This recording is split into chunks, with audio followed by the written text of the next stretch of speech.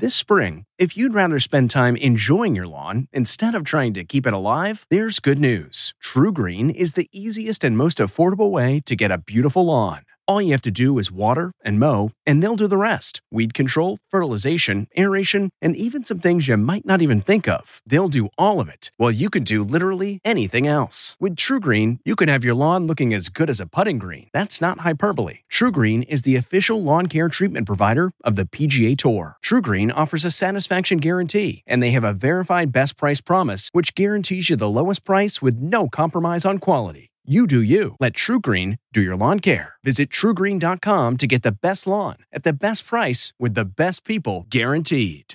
This episode is brought in part to you by Audible, your go-to destination for thrilling audio entertainment. Whether you're looking for a hair-raising experience to enjoy while you're on the move or eager to dive into sinister and shocking tales, Audible has an exclusive collection of thrillers from best-selling authors that will keep you on the edge of your seat. Like James Patterson's first audio-only thriller, The Coldest Case. Experience stories like never before, where every chilling detail is brought to life by captivating sound design. Plus, as an Audible member, choose one title a month to make yours forever.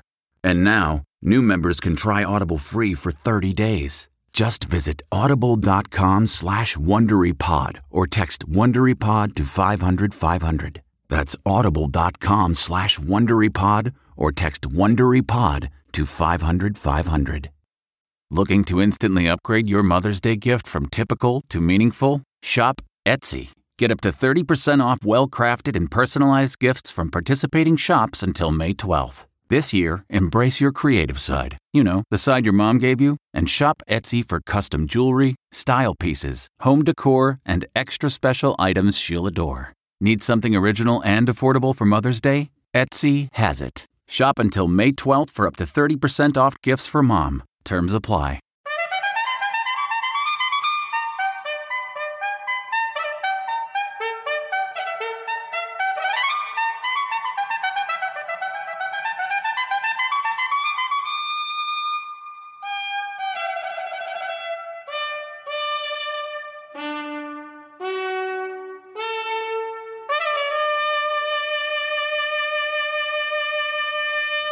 Good morning. I'm Charles Osgood, and this is Sunday Morning. You don't need to be an Olympic athlete to know that we all love to compete. For a lot of us of a certain age, that means taking in a game at the ballpark or watching sports on television. But there are a few hardy souls well into their golden years still going the distance. Lee Cowan will report our cover story. We're not going to preach the benefits of staying active as you age. There's plenty of that already out in the universe. Instead, we'll just introduce you to Orville Rogers, holder of more than a dozen world records. Oh, and he's 98 years old. What do your friends and family think about you being this active and running this much and that far and that fast at this age? I think they're probably as surprised as I am. Outrunning old age, ahead this Sunday morning. Actor Hugh Grant has swooned his way through many a movie wedding and funeral. It turns out that his real life is more complicated, but he's no less suave. Tracy Smith caught up with him in London. It's going very, very, very well. In the new movie, Florence Foster Jenkins, Hugh Grant is as smooth as ever. Excellent. How do I look? Wunderbar. But behind the scenes, he was a nervous wreck. Did you go to the set terrified? Yes. What do you think that is? We don't know, Doctor. I have seen a shrink, but it didn't really work. Have you ever thought about running for office? The Hugh Grant you never knew. Ahead this Sunday morning. Our Connor Knighton is on the trail again. This morning, he's visiting Devil's Hole. Death Valley National Park is home to the lowest place in North America. It's the driest spot in the country and the hottest place on Earth. It's also home to one of the rarest fish in the world, the Devil's Hole pupfish. We actually reached an ultimate low, all-time low, of 35 observable fish in the spring of 2013. We've got fins in low places. Later, on Sunday morning. Andrew Lloyd Webber is a very busy person on Broadway these days, with 3 hit musicals playing at the same time. He'll tell Mo Rocca all about it. Yes, you're in the band. School of Rock is the newest original hit Broadway show from composer Andrew Lloyd Webber. It's not a musical that's going to change the course of the Western musical as we presently know it. But his biggest hit of all, Cats, is back on Broadway. This is the one I wore to Pyle Junior High School every day. Now and forever, Lord Andrew Lloyd Webber. Serena Altschul introduces us to the photos of the other Mapplethorpe, Edward Mapplethorpe. Harry Peterson takes us to tiny Bhutan, where archers are aiming high. We'll head off to the races and meet Steve Hartman's namesake horse. Ahead, going like 90. Welcome to Play It, a new podcast network featuring radio and TV personalities talking business, sports, tech, entertainment, and more. Play it at play.it. The Olympics are in full swing this weekend, with athletes getting faster and stronger all the time. But as Lee Cowan explains in our cover story, it's not just Olympic athletes who are going the distance. Attention athletes, this is the final call for the... If you're sitting on your couch, maybe after an extra waffle or two, and you haven't worked out in a while, on your mark, this story may make you feel a little inadequate. But it may also inspire you. After all, how could you not be inspired by someone like Dottie Gray? On the day of the race, she was 90. Yep, 90. Says so. Right on her leg. I race about 50 times a year, 50 runs. When we caught up with her, she was competing in the World Senior Games in southern Utah. Over the years, she's more than once ended up being the fastest runner in her age group. Fastest in the world, that is. Dottie Gray got the 2 golds. Oh my gosh. She's won so many medals, she jangles. And around almost any track. You're Dottie, aren't you? Yes. Dottie? Oh, Dottie. She's a silver-haired celebrity. Keep moving. That's the main thing. And it doesn't matter how old you are, you can always start. You're never too old to start. Orville Rogers didn't start running until he was in his 50s. He's now 98. Just 2 years shy of a century, and still works out up to 10 hours a week. What do you consider old? 5 years older than I am. Yeah, that's old. The outstanding overall male athlete of the year. Orville has broken 15 world records, shattering them the way most people his age might shatter a hip. To this day, Lee, I'm the only man in the world that has run a 10-minute mile after age 90. Wow. And I'm the only man in the world that's run a 15-minute mile after age 95. I'm bragging, aren't I? You have every reason to brag. God, it is such a massive airplane, though. Oh, yeah. A pilot during World War II, who later flew for Braniff Airlines, Orville knows he's been pretty blessed with good genes. But he's not superhuman either. Heart troubles have led to bypass surgery. He even had a stroke not too long ago.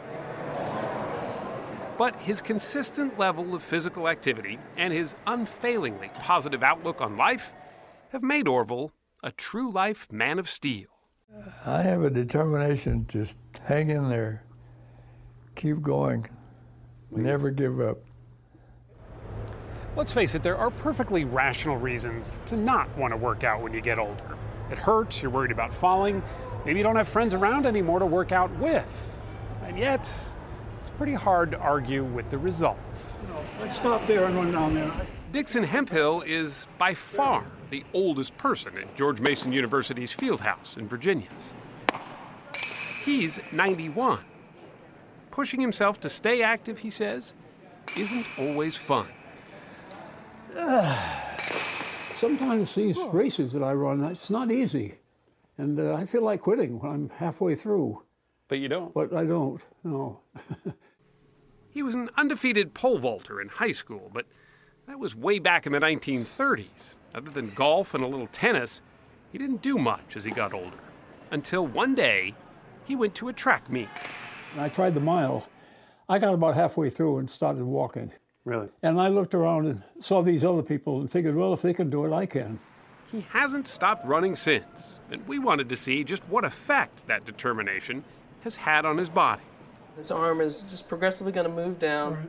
With his doctor's permission, we brought him to the Department of Exercise and Nutrition Sciences at George Washington University, where this machine scanned just how much body fat Dixon has been carrying around.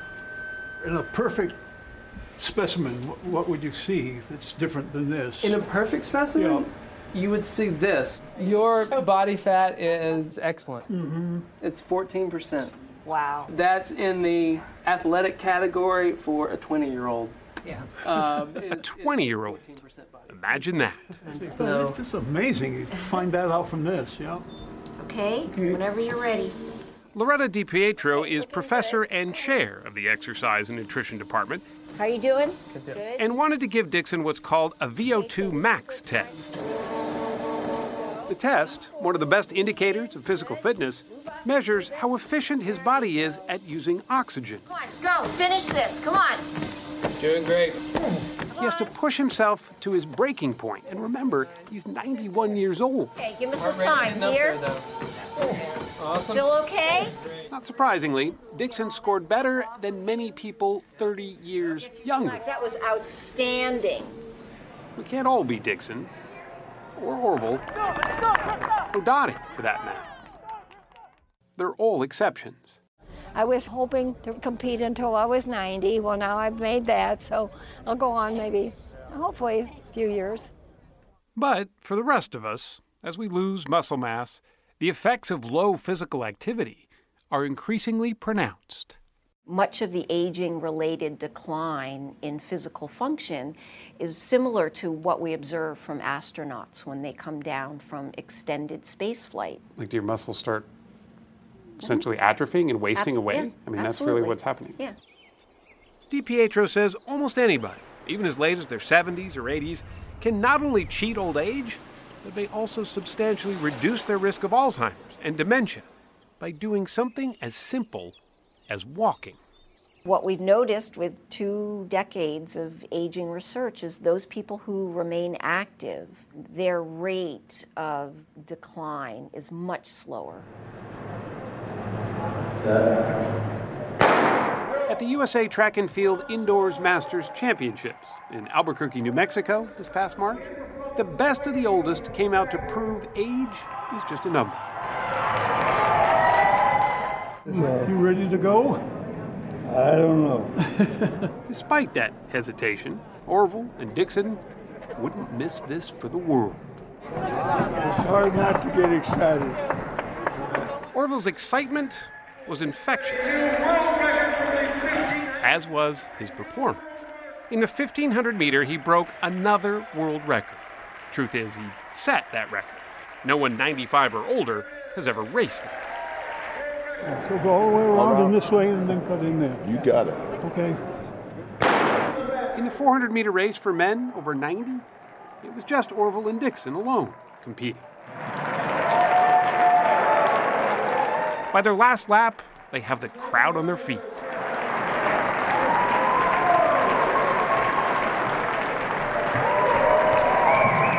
Just look at that smile on Orville's face. Dixon, 7 years his junior, beat him and was waiting for him at the finish line with a handshake. You don't even seem winded. Well, now I'm okay, but, I wasn't that winded because it's not that long a distance. Yeah. I can handle that pretty well. What does it feel like when you hear everybody cheering for you? Can't describe it. Yeah? Way to go, gentlemen. Well done. You can't help but be around the two of them and not feel empowered. Can we put them on? Might as well. Orville and Dixon took the medal stand side by side. Nearly 200 years of life experience between them. For them, there is no finish line, just the next race, and their ageless desire to run it.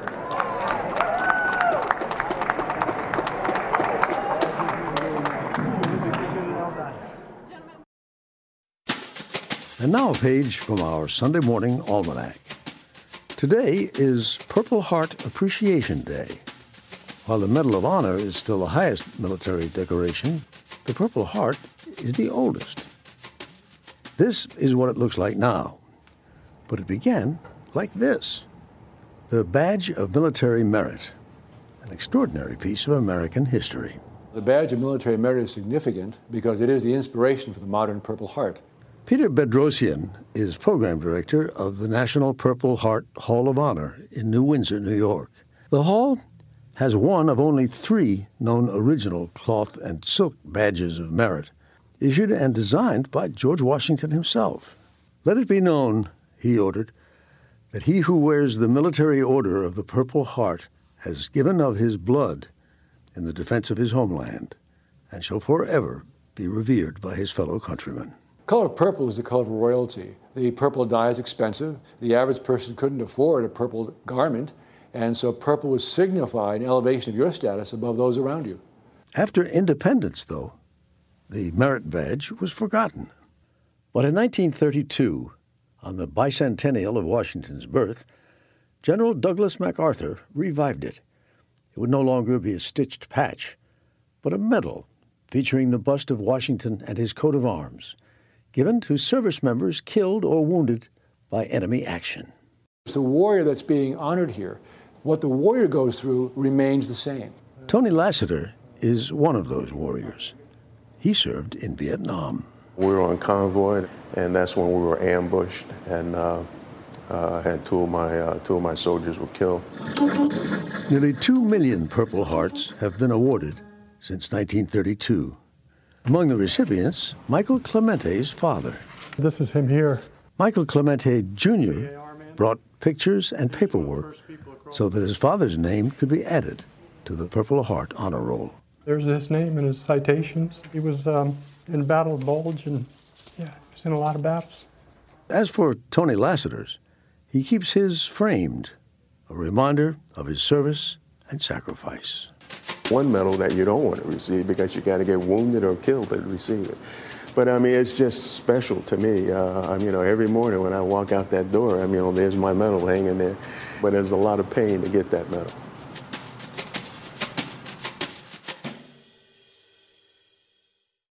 Next, we had lunch, and he was very angry and strongly suggested that I consider changing my name. The other Mapplethorpe. Welcome to Play It, a new podcast network featuring radio and TV personalities talking business, sports, tech, entertainment, and more. Play it at play.it. What's in a name? Serena Altschul now with a tale of 2 brothers. When you hear the name Mapplethorpe, it may be this man who comes to mind. Robert Mapplethorpe, a photographer who took pictures like these, made headlines with these, and stirred controversy with images, some pornographic, that we can't show you. But you've probably never heard of this Mapplethorpe, Robert's younger brother, photographer Edward Mapplethorpe. Good girl. I have no interest in being a baby photographer. Right. Yeah. But Edward does take baby pictures. Hundreds of them, in fact. And full disclosure, that's my little girl, hamming it up for the camera. This is just one part of an extensive range of Edward's work that has had very little exposure. And that has much to do with sibling rivalry. We grew up in a very suburban middle-class neighborhood in Floral Park, Queens. We had a great childhood. Stay right there. Lift your head up a little bit. In the 1980s, Robert Mapplethorpe became a prominent figure in a New York City subculture of artists and performers. A recently released HBO documentary called Look at the Pictures tells the story of his life through the eyes of those who knew him best, including Edward, who grew up idolizing his mysterious and exciting older brother.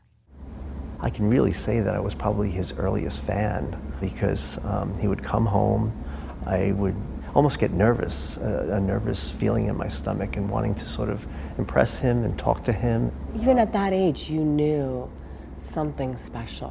When you behold something I knew there was something special about him, but I also knew that there was something within myself that was being sparked, you know, a creative side. A spark that sent budding photographer Edward to New York City after graduating college in 1981. With a little push from their mother, Robert gave his brother a job. Edward worked for Robert for 2 years, but never stopped taking his own pictures. And that's when things started to go wrong. He never took an interest in what I was doing. Never said, "This is great work. This is great, Edward." No.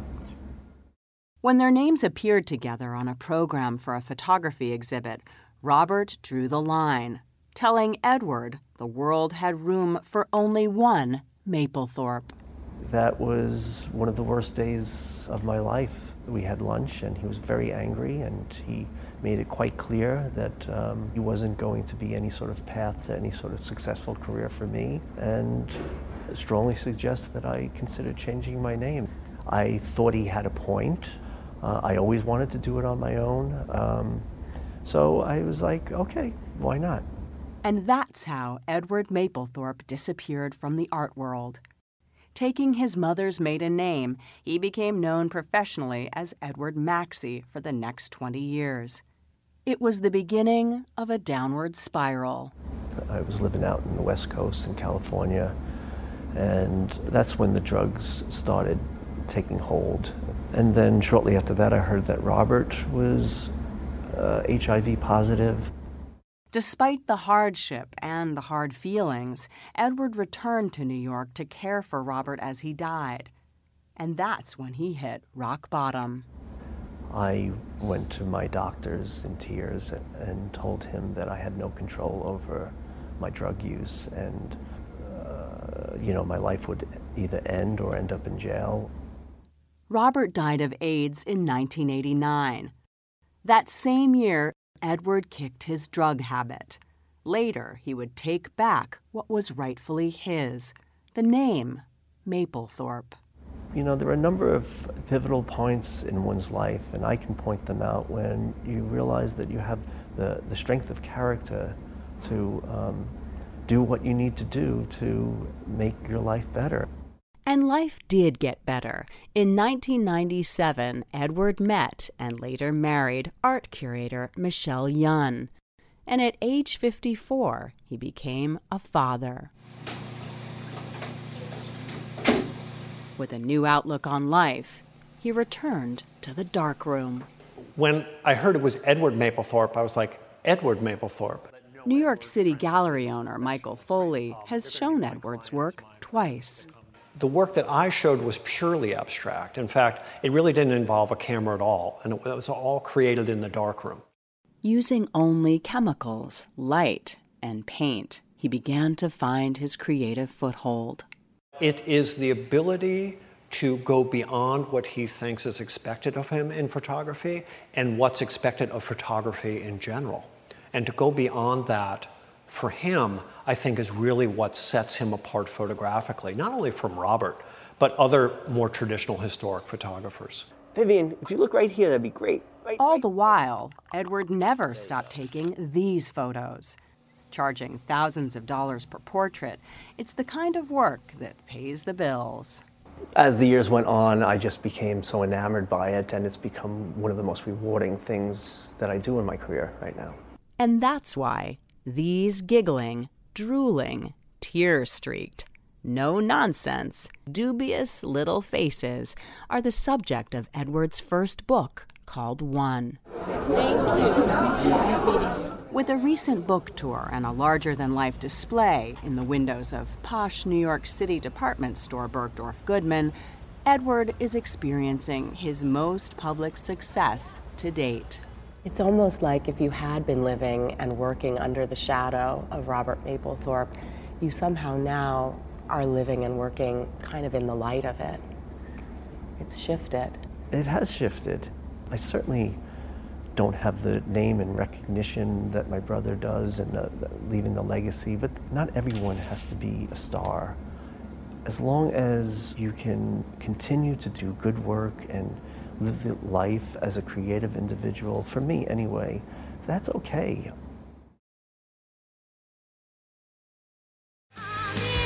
Yes, you're in the band. Curtain going up on Andrew Lloyd Webber. Next. With one look, I can break your heart. With One Look, sung by Glenn Close. It was a showstopper in the 1990s musical Sunset Boulevard. The composer, Andrew Lloyd Webber, whose shows are back on Broadway in a very big way. Here he is with Mo Rocca. I don't know what really makes a great musical or not. In the end, you write it, and you write it because you want to write it. And if Lord Andrew Lloyd Webber writes it, there's a good chance it'll be a hit. After all, this is a man with 3 shows simultaneously running on Broadway. Phantom of the Opera. Turn your face away from the garish light. School of Rock. Yes, you're in the band.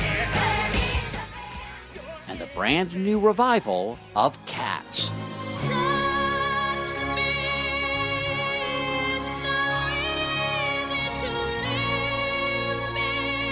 Andrew.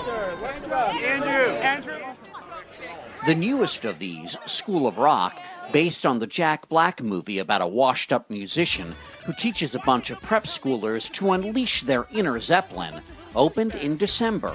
There's been one solution since the world began.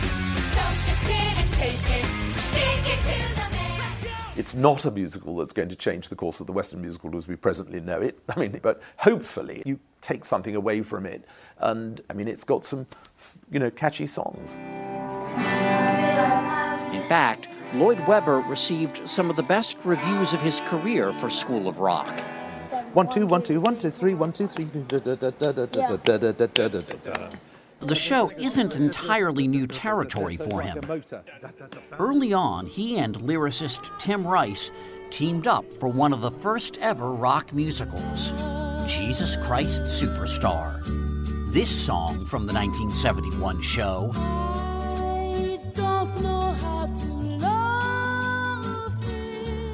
was so popular, 2 versions of it landed on the charts at the same time. That was a song that I always thought it was a melody that could take a story. You see, it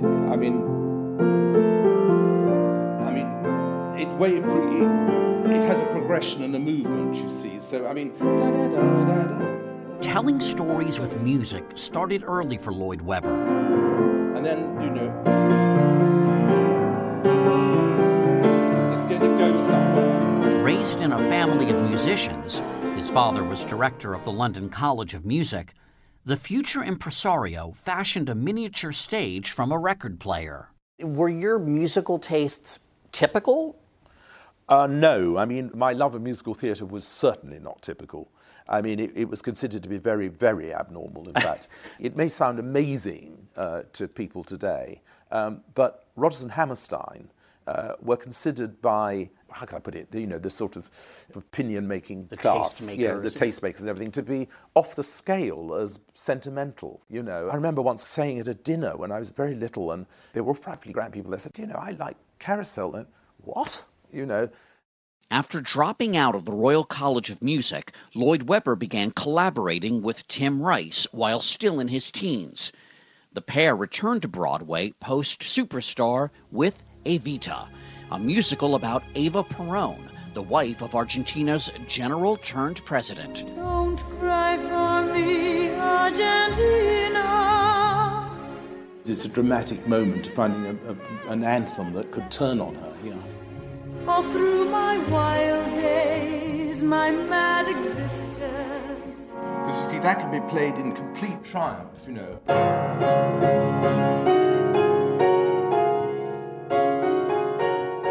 Evita was a hit. Because Jellicles are Angelicals too.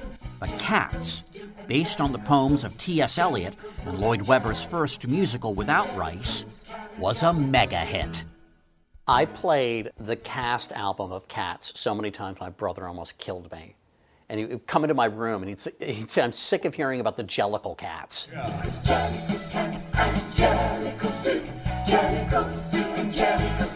You know what Jellicle Cats are, do you? And I actually don't. What are Jellicle Cats? Well, Jellicle Cats are a corruption of what the English sort of posh upper class say, dear little cats. So dear little cats become Jellicle Cats. Oh, dear little cats. And if you were in Downton Abbey, you would say, dear little cats. Oh, so dear little cats, dear little cats. Jellicle songs for Jellicle cats. Jellicle songs for Jellicle cats. Are you a cat person? Yes, absolutely. How many do you have? Well, at the moment I have 4, all Turkish van cats. Turkish van? What's a van cat? A van cat is a swimming cat. They go to your swimming pool? Yes, absolutely. Are they friendly? Very friendly. They're very friendly, but they're also extremely strong-willed. With Cats and then Phantom of the Opera, Lloyd Webber became famous beyond the world of musical theater. I was asked if I would play the role of Amadeus in the movie of that name. You were asked to play Wolfgang Amadeus Mozart? Yes, and I turned it down.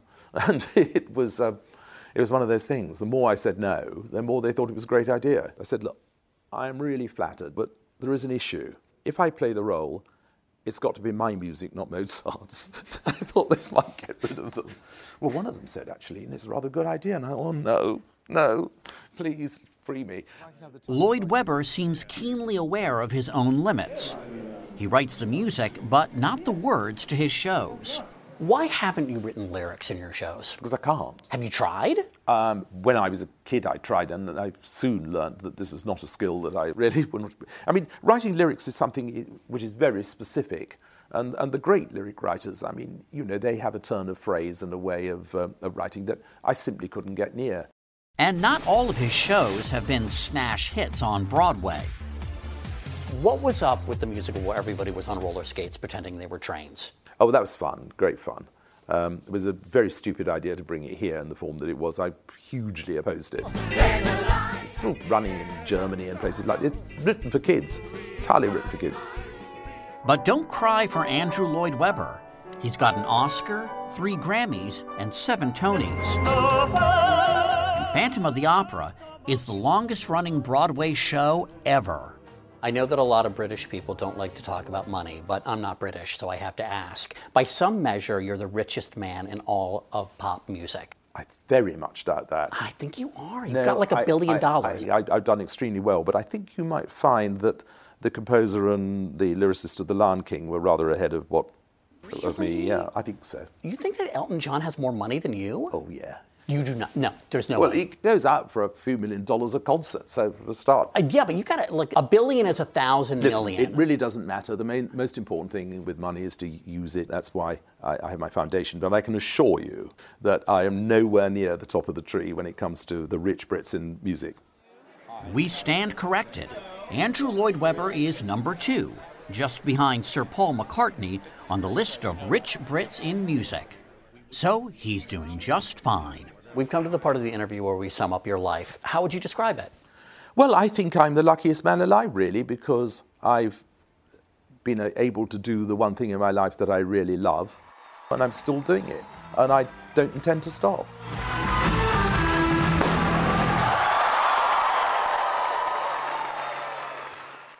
Coming up, loss of innocence. Welcome to Play It, a new podcast network featuring radio and TV personalities talking business, sports, tech, entertainment, and more. Play it at play.it. It was 50 years ago this past week that television allowed Americans to witness something that in years since has become all too commonplace.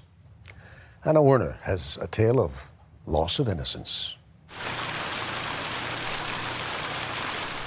It's a summer day in Austin as students at the University of Texas stroll the campus. A day much like the one 50 years ago, long before anyone knew the term mass shooting. This is where you were lying. Yeah. And it's the day and the spot Claire Wilson James will never forget. So as you lay here, you can see the tower. Oh, yeah. Right over you. That day was August 1st, 1966. Walter Cronkite anchored a special CBS News report. A deranged engineering student at the University of Texas climbed to an Austin landmark at noon today. A man perched atop the University of Texas clock tower began firing on the people below. Victims were cut down on the west and south sides of the campus as the sniper zeroed in on his targets with unerring accuracy. He shot at random for more than 90 minutes.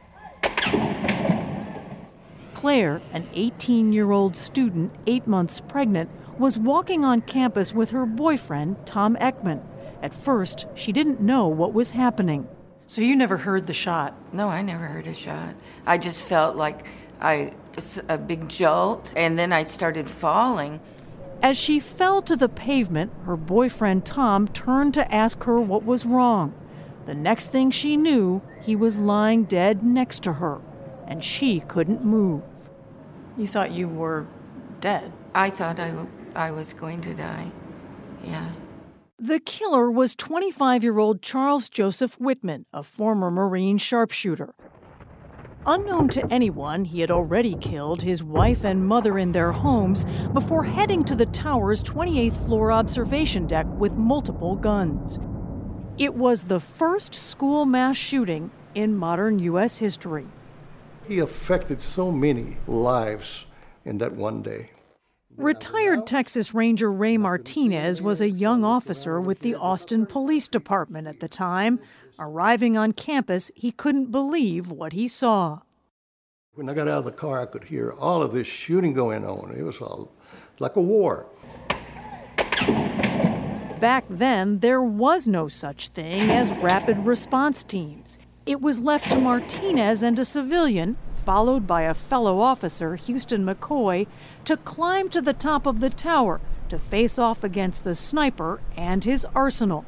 As Martinez described it at the time, when he was swinging it, he didn't have it leveled at me. He was trying to bring it down, and I just kept firing. And I could tell by impact, that I hit him. And I kept advancing, shooting. McCoy shot and hit him, and he started going down. The shooter was dead. He killed 16 people that day and injured dozens more. The mass shooting brought fundamental changes to police departments and led to the creation of SWAT teams used around the country. For decades at UT, the only reminder of that terrible day could be found on this rock. Keith Maitland, who went to school there, wondered why he never heard more. This is a story I think that anybody who grew up here has heard a little bit about. But if you want to get past just that little bit, there isn't really a lot out there to kind of fill in the blanks. So he made a documentary called Tower. We can see the movement under the clock on the south side of the University of Texas Tower. It uses animation and archival footage to tell the story of that day. The shot that hit me bypassed me and ricocheted off the building. Everybody was in a state of panic. Then what happened? Then everybody ran. What I wanted to understand is, what was it like to live through something like this, and how would it impact you, and how does it impact a community? The worst days of your lives are... In the process, he wound up reconnecting people who, as it turned out, had not seen each other since that day 50 years ago. People like Claire Wilson James. Hi, Claire. Hello, baby. And Artley Snuff. Snuff was just a teenager at the time. That's him on the right in the dark shirt, running out in full view of the sniper to pick Claire up and carry her some 100 yards down the steps to safety. Something he says he simply felt he had to do. Because she was shot. And she was obviously pregnant. It was the most horrific day of my life. To this day? Oh, gosh, yes. I didn't go to war. That was my war. Because why? The blood, the death, the horror, the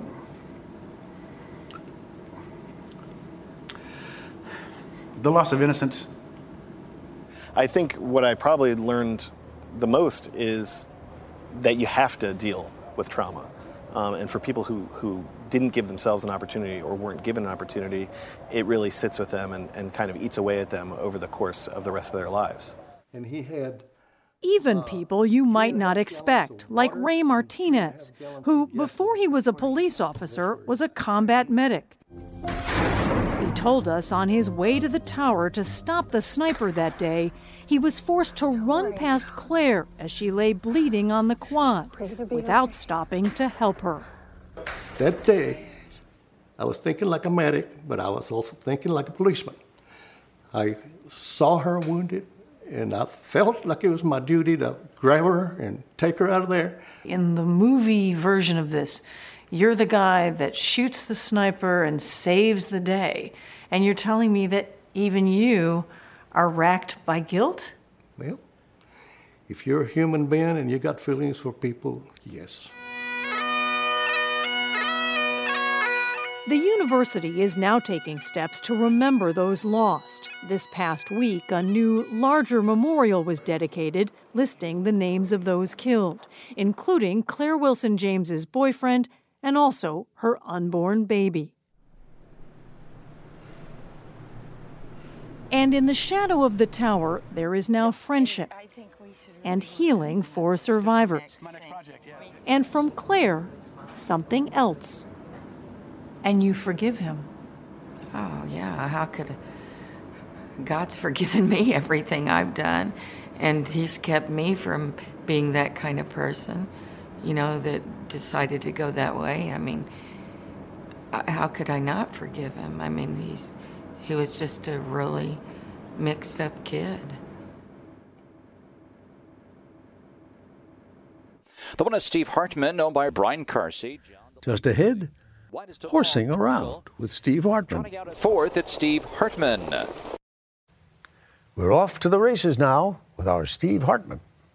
How many 24 hours periods would it take? For as long as her parents can remember, 11-year-old Brianna Carsey has had this crazy dream. She has always wanted a broodmare, a mommy horse, that would give birth to a baby horse that would grow up to become a racing champion.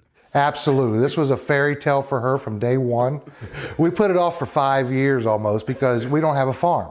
So we got to go rent stalls somewhere. This sounds expensive. Yeah. Why don't you say no? Well, as she'll tell you, she has me wrapped around her finger. Okay. Her foal was born in the spring of 2013. She named it MJB Got Faith, for the faith she instantly had in him.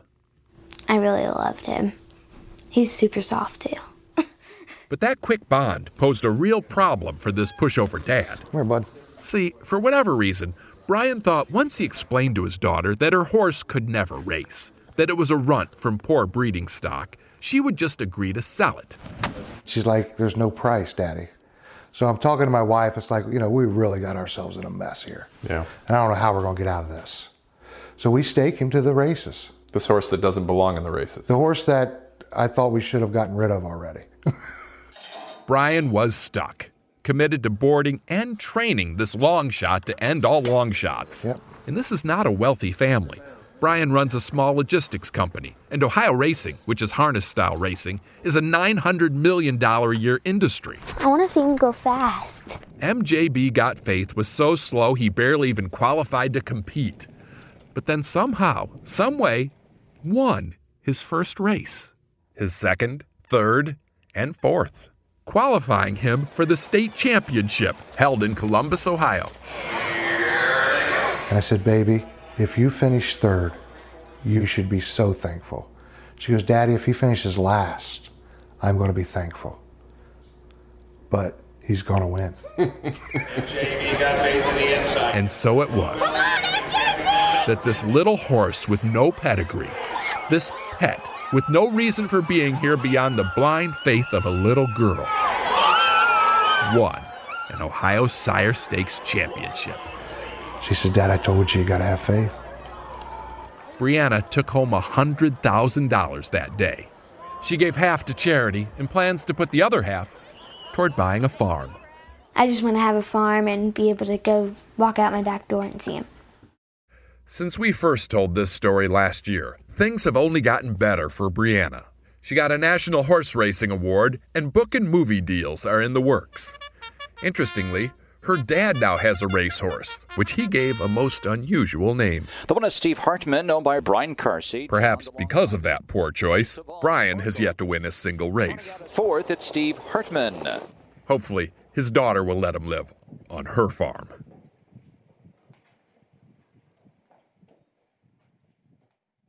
Are you a perfectionist? Yes. Coming up, Tracy Smith talks with actor Hugh Grant. Welcome to Play It, a new podcast network featuring radio and TV personalities talking business, sports, tech, entertainment, and more. Play it at play.it. There I was standing there in the church, and for the first time in my whole life, I realized I totally and utterly loved one person. And it wasn't the person standing next to me in the veil, it's the person standing opposite me now. It's Sunday morning on CBS, and here again is Charles Osgood. That's one of Hugh Grant's memorable moments from the 1994 comedy 4 Weddings and a Funeral. Grant has been in countless films since, and has a new one opening on summer screens. He spoke with our Tracy Smith in London. Singing at Carnegie Hall is her dream, and I'm going to give it to her. There are few leading men more charming than Hugh Grant. Natalie. Or, by his own admission, more difficult to work with. Are you a perfectionist? Yes. I've driven people mad on films that I've made. I want more takes, I want to try new lines, then I want to interfere in the editing process, and I want to interfere in the advertising process, everything. Pretty much Barbara Streisand in trousers, I am. It's going very, very, very well. His latest film is the true story of Florence Foster Jenkins. Meryl Streep is the tone-deaf diva who lived to sing. Bravo! And he's St. Clair Bayfield, her loyal enabler. Excellent. How do I look? Wunderbar. Why did you choose Florence Foster Jenkins? It was quite complex as a role, and it had Meryl Streep. And I thought I would be no kind of man if I didn't say yes. And the idea of working with Meryl Streep was? Well, partly, of course, exciting and partly intimidating, but mainly intimidating. Intimidated or not, he's elegant, witty, and lovable. Kind of like the Hugh Grant you always thought you knew. Born in London, young Hugh Grant dreamed of a career on the soccer field. But after graduating Oxford, he was talked into trying his hand at acting. Here we go. And this is how most of America met him. 1994's 4 Weddings and a Funeral. My job today is to talk about Angus, and there are no skeletons in his cupboard. Or so I thought. At the time, Grant was still looking for his big break, and he didn't think this was it. When the film was rough cut together, the producers and everyone sat together and watched the film and agreed it was the worst thing ever perpetrated in the history of cinema. There was no laughs, it was just awful. No. And I felt the same, and we all wanted to emigrate before the film came out. How wrong they all were. 4 Weddings was a hit. Grant won a Golden Globe and a spot on the A-list. And so I did. I rode that wave for a bit. Then comes summer of 1995, and there was a bit of a bump in the road. Yeah, it was a hiccup. A hiccup. Yes. That hiccup, you may recall, was an arrest in Los Angeles for lewd behavior with a 25-year-old prostitute who called herself Divine Brown. It all happened just before a promotional tour for the movie 9 Months, and the news overwhelmed every newsstand. Let me start with question number 1. And talk show. What the hell were you thinking? Well, I was very naughty. I was very drunk. And, yeah, it was regrettable. Do you think that the press covered that incident, the Divine Brown incident, I guess we call it, fairly? Yeah, it was entirely to be expected that there would be a huge hullabaloo about that, particularly given this rather absurd persona that I had been given about who I was. Which was? Well, on the back of 4 Weddings. People thought I was this nice character I played in that film. And so I suppose the contrast between that person and this seedy behaviour was juicy stuff. And I quite understand why it was a big story. What's interesting is, did your career take a hit? Well, no, not particularly. Because as you know, as well as anyone, Hollywood only minds about money. And that film did fine, the film that was coming out at the time. And yeah, that's all that really matters. As long as you make the money, they don't care what you get up to. Hi. And he's made his share of money. 1999's Notting Hill was, at that time, the most successful British film ever to land on U.S. shores. I live in Notting Hill, you live in Beverly Hills. Everyone in the world knows who you are. My mother has trouble remembering my name. So what next? I don't know. I'm torturing someone at the moment about a film. I like to do that for a very long time, like a cat with a half-dead mouse. And then, and usually I walk away at the end and say, I'm not going to do it. That's just part of your process. I find it hard to sign on the dotted line sometimes. Some might read into this a fear of commitment in general. Is that fair? Well, yeah, I think it is fair, but it's not just commitment. Permanence scares me. I don't know why. Is that marriage too? Does marriage scare you? I have known a few good marriages, but very few. The others look to me like they're pretty miserable. I don't think that's a recipe for happiness. The never-married Grant has 4 children from 2 relationships. And you might say he has another baby. This is an office full of very brave people doing... For the past 5 years, Hugh Grant has been the public face of Hacked Off, a lobbying group founded in the wake of the British phone hacking scandal. Here, they scour the tabloids looking for intrusive media coverage, not of celebrities like him, but of ordinary people like crime victims who are often hounded by the British press. Does this occupy more of your time now than filmmaking? Much more. Much more? Yeah. And are you content that way? I feel more satisfied. It's strangely bracing not to have people kissing my butt. And it's strangely bracing to be on big BBC news programmes confronted by quite scary interviewers and having to keep your end up and keep your wits about you. I say bracing, it's utterly terrifying.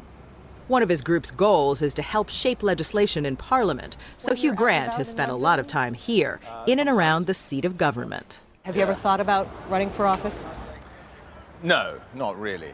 There were moments in the last 5 years when I realised that they have quite a lot of fun. But in the end, I think it would drive you mad. I'm not sure you can achieve enough. It's all about compromise. And, well, you've seen House of Cards.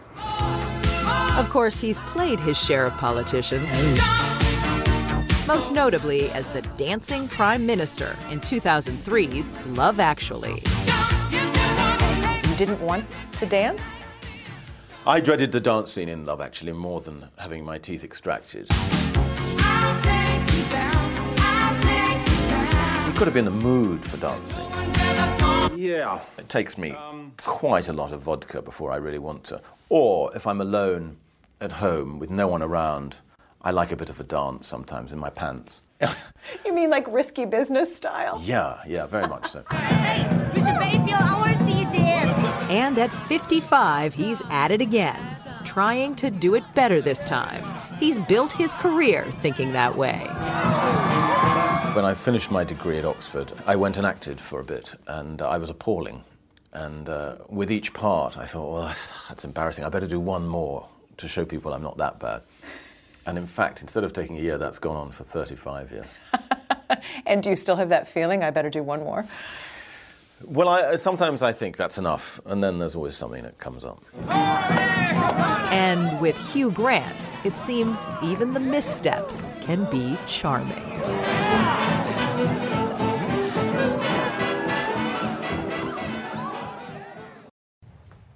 The bow and arrow, an ancient weapon that's as modern as today, particularly in one corner of the world where archers are still aiming high.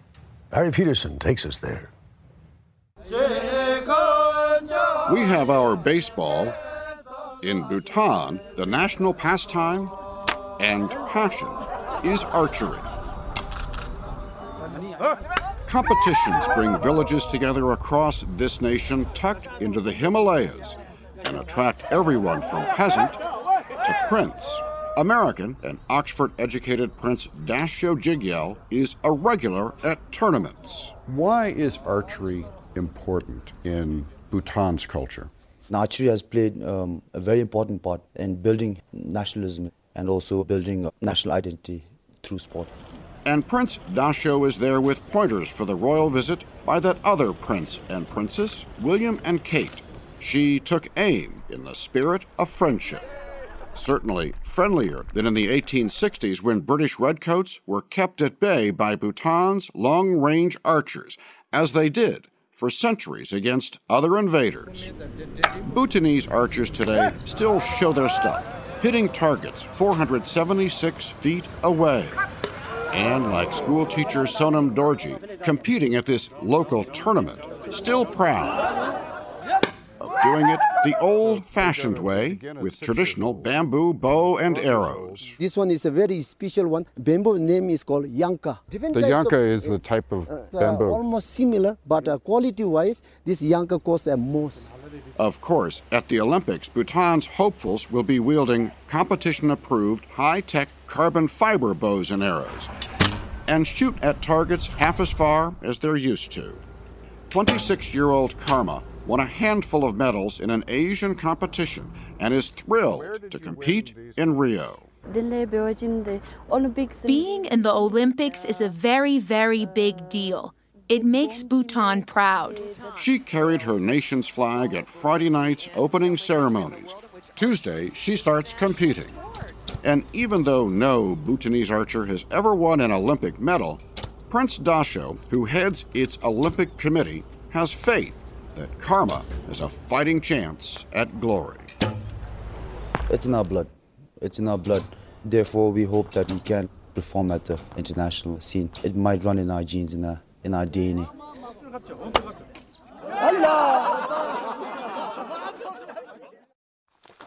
Still to come. When we walk down here, just be careful of your footing. On the trail at Devil's Hole. Welcome to Play It, a new podcast network featuring radio and TV personalities talking business, sports, tech, entertainment, and more. Play it at play.it. Devil's Hole sounds like a scary place, but it's really a sanctuary on the trail, as Connor Knighton shows us.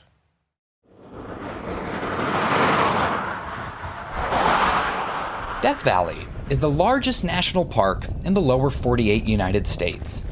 It protects more than 3.3 million acres along the California-Nevada border. But look closely at a map, and you'll notice there are 40 additional acres, 60 miles from everything else. Far down this lonely gravel road, you'll find this extra piece of the park. They call it Devil's Hole. A trip to Devil's Hole feels like you've discovered a supervillain's lair. It is in the middle of nowhere, surrounded by this imposing barbed wire fence. There are security cameras and wind speed monitors, all for a hole in the ground. If something seems a little fishy, well, that's because it is. The Devil's Hole pupfish became one of the first listed species to the Endangered Species Preservation Act in 1967, which became the Endangered Species Act. The Devil's Hole pupfish is one of the rarest fish in the world, and this hole in the desert is the only place you can find it. It's actually considered the smallest habitat known for a vertebrate species in the world. So it's about 10 feet in width and about 60 feet in length, and they use about the top 20 feet where algae grows in the food that's available. Kevin Wilson is an aquatic ecologist in the driest place in North America. When we walk down here, just be careful of your footing. But thousands of years ago, this whole region was covered in water, and that's likely how the pupfish arrived at Devil's Hole. We're still trying to figure it out. It still has us asking questions and thinking of, why and how. So it's a special place. It gets me up in the morning and coming to work. This morning is especially exciting. It's fish counting day. I got the O2 analyzer all calibrated for you guys. Twice a year, a group of divers spends a weekend heading into the hole to count. Did you bring your special flashlight today? The fish are in constant danger of extinction. We actually reached an all-time low of 35 observable fish in the spring of 2013. While most of the fish can be counted from the surface, for the cave divers, it's a risky endeavor. In the 1960s, 2 teenagers died while exploring Devil's Hole. Their bodies were never recovered. Nobody actually knows how deep this hole goes. We know that divers have been down to 436 feet. They did not see a bottom. Devil's Hole is an aquifer. The 93-degree water here runs underneath this entire region, which pits farmers in search of water against environmentalists fighting for pupfish survival. And it was a private company that drilled a well, and as soon as they turned on the well, the water in Devil's Hole started to decline, and so did the population. So conservationists, there was a federal government task force, really raised the alarm. It was a landmark case that went all the way to the Supreme Court in 1976. The farmers versus the fish. When the fish won and the pumping was regulated, it led to a lot of resentment. There are people that are really anti-pupfish because it does regulate water rights and development in the area, and people have threatened saying, let's just throw a couple of bottles of bleach in here. So we do have to be careful. Hence the barbed wire and the cameras. Not long after my visit, surveillance video captured 3 locals breaking in to skinny dip. Beer and vomit were found in the water. Fortunately, only 1 pupfish was killed. It could have been a lot worse, which is why there's a second Devil's Hole. In case they go extinct in the wild, we've got our backup right here. Luke Oliver is part of a team of researchers raising the pupfish in captivity in a building just a mile from their natural habitat. There's cattails growing in there, plenty of algae. The facility was designed to replicate the conditions of Devil's Hole and cost $4.5 million, which may seem like a lot of money to save a tiny little fish. But for Kevin Wilson, the pupfish are just as important as the bald eagle. They're a beautiful fish. They're very inquisitive. Whenever we enter the water to go diving, there are fish that will come up to us and swim in front of our mask. And so we can learn from this species. In a region so inhospitable to life, they named it Death Valley. These tiny fish are still managing to survive.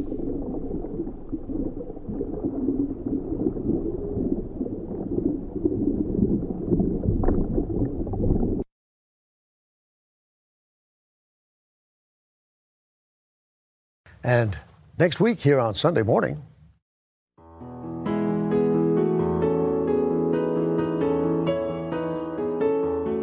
By design, from the Vanderbilt Cottage at Newport, Rhode Island. Some cottage.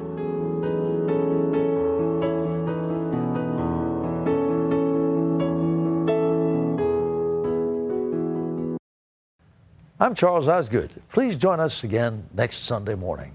Till then, I'll see you on the radio. If you like CBS Sunday Morning with Jane Pauley, you can listen early and ad-free right now by joining Wondery Plus in the Wondery app or on Apple Podcasts. Prime members can listen ad-free on Amazon Music. Before you go, tell us about yourself by filling out a short survey at Wondery.com/survey.